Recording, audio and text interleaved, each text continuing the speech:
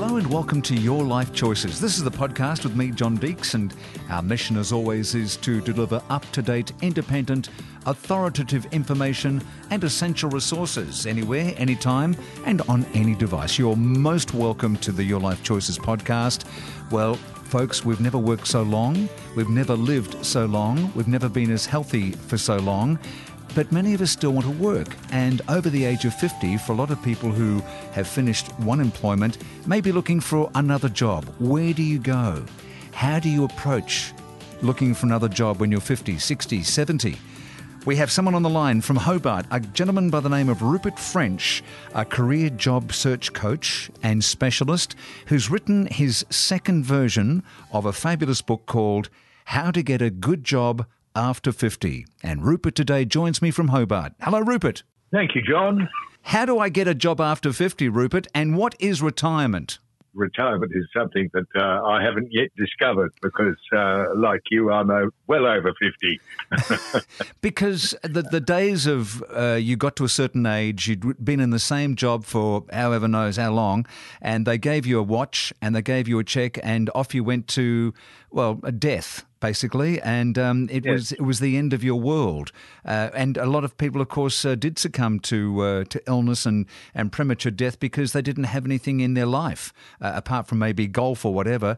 But today we seem to want to keep stimulated. But it's not easy for a lot of people to get a job or re-enter the workforce.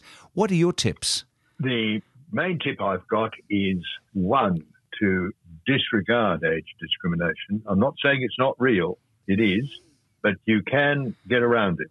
And one of the best ways of convincing a hiring manager that you can do the job and do it well is to make yourself known to the company.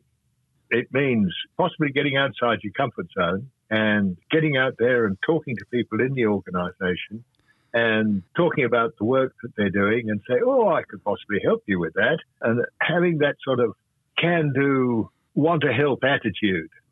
You do that sort of thing, and when there's a discussion in the workplace about how something could be solved, someone may pop up and say, oh, I met someone the other day who said he could do just that.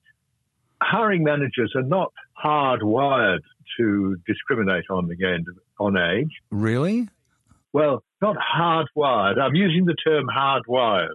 I'm not saying that age discrimination is not real, because it is. But if a hiring manager comes across someone who could do the job, they'll take them on, however old they are. There are very few that would say, oh, you're too old. There are some, yes, I admit there are some, but fortunately they're not everybody.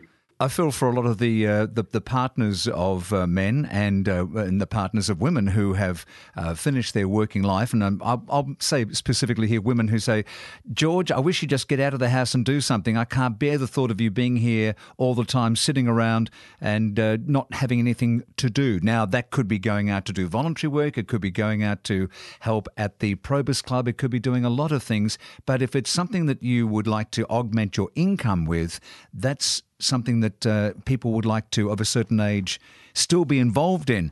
There is work out there, yes? Oh, yes, there is definitely work out there. And it's just to convince the people who are doing the employing that you can do it. The best way of doing that is not just sending in a written application.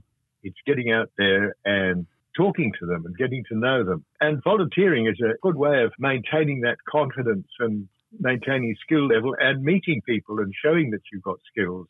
You can get jobs through volunteering. Confidence is a big one, Rupert, of course, and once one has either been made redundant or has reached retirement age, confidence does, of course, slip down, and you might feel that the first rejection you have after reapplying for a job might be even more of an insult to your... It certainly is. So what are the tips to try and keep that confidence level at a place where you can continue to reapply?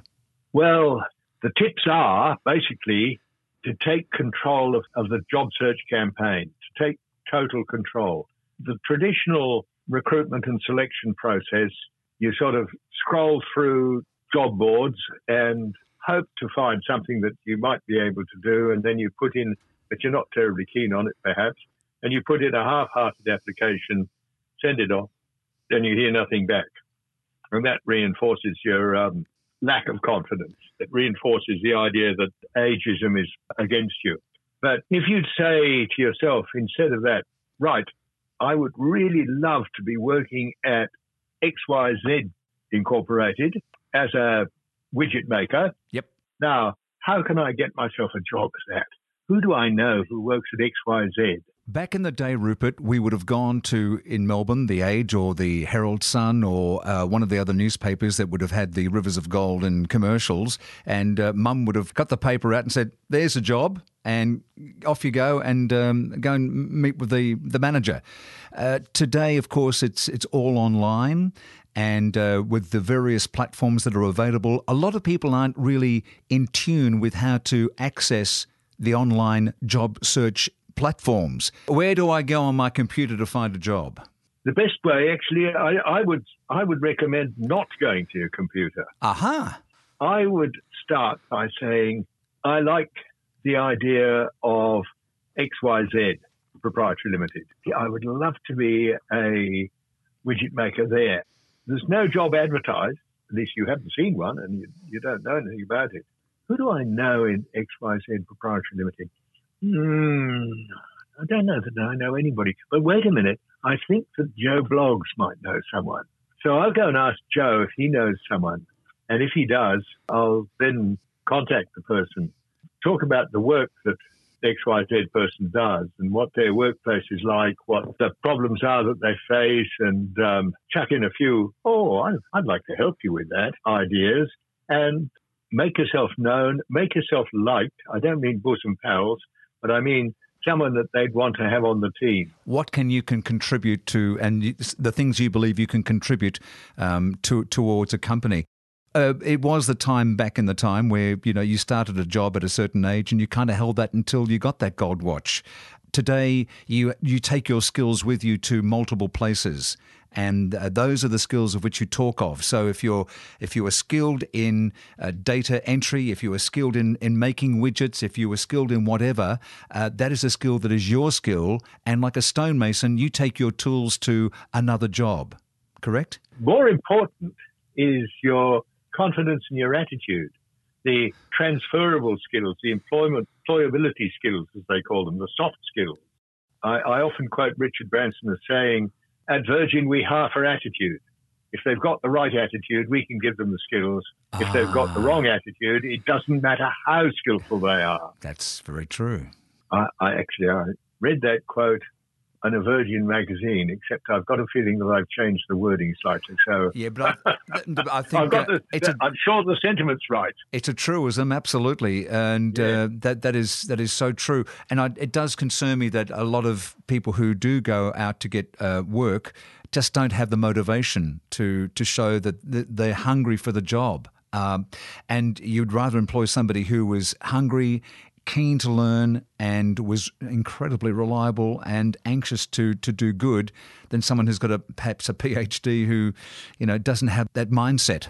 And interestingly enough, a lot of research has been done over the last 10 years of employers who thinking of older employees, older workers, and they say they're more reliable. Yeah. They're more motivated. They're more productive. They don't take as many sick days as people under 35. A Queensland government survey showed that they were more likely to stay with the company 2.5 times as long as someone under 35. Employers that have done that sort of research actually prefer to hire an older person than a millennial. What advice do you give to employers when looking at employing people over the age of 50 who've come from a place, but what advice do you give to them? I would give them the advice and say, look, if you think they can do the job, put them on, because they'll be good. They'll stay with you. They won't be looking for greener pastures. They'll put their backs into it. They've got a good work ethic and they'll get it done. Rupert, let's talk specifically about your book. How long did it take you to get all the bits and pieces together and to put out How to Get a Good Job After 50? Far too long. John, this is the second edition of it. The first edition came out in 2015, What's changed in those 6 years? My mind had changed. I'm learning things all the time. In fact, there are things now that I would like to put in the book, but it's a bit late. It's been printed. I think the gig economy is one big thing that I've put in the book. I've also put in the book the fact that recruitment agencies now are starting to treat job applicants, job seekers, as clients, non-paying clients, secondary clients, but as clients rather than just as products. And I think that's made a big difference. They realize that they want to provide the right candidate for the job rather than just a candidate. So it's better to treat the job seekers with greater care and respect. The recruitment agencies, I guess, are an important place to help shift the mindset. They are, and they can be very helpful. Don't go to all recruitment agencies. How do you know which are good ones and which aren't? You find out which ones specialize in the area you want to work in. Okay. And you choose those. I say two. I mean, it doesn't matter if you choose three. But what you want to do is treat someone in each of those agencies as a member of your network. Okay. So you're going to keep in touch with them on a sort of regular basis. Have them work for you. Yes. Yes, exactly. Because it's to their benefit if you do get employment, because they get their commission back from the place that you've been placed. That's exactly right. And so they can be really helpful as long as you're showing that you're motivated, you're interested, and you want to get there. And also, I guess the good ones will help coach you as to what to do, because for a lot of people, it's been many, many, many years since they've gone for a job, in inverted commas. Absolutely. Yes, that's exactly right. No, they can be really helpful. Another innovation that's come in, of course, especially with COVID, is the idea of video interviewing. One of the offshoots of video interviewing is a thing with a horrible name, asynchronous video interviewing, meaning that the interviewer is not at the other end at the same time that you are. He or she has recorded questions into the software. Right. And you're sent a link. And when you're ready, you turn on your computer and press the start button, and the questions come out. You answer them. And what you may not realize is that your facial expressions can be, if the program may be programmed to analyze your facial expressions, your ums and your ers, as well as the number of keywords that you use. The answer is to smile at the robot. Absolutely. So, Rupert, is your book available online? Yes, indeed. Where would I go to get a copy of your brand new book, How to Get a Good Job After 50? You can get it, the pre-orders at Amazon and other platforms like that, or you can go straight to Exile Publishing. That's EXISLE. publishing.com and do a pre-order. Rupert, we wish you great success into the future. You're doing a great service to the community, especially for us over the age of 50 and plenty more. A career coach, job search specialist, and so much more. You're an educator and you're doing, as I say, a great service. And I do recommend you grab a hold of How to Get a Good Job After 50, the second edition now, and Rupert's working on the third, I'm sure, as we speak. But Rupert, thank you so much indeed, and we wish you great success in your career as you move forward helping others. Thank you, John.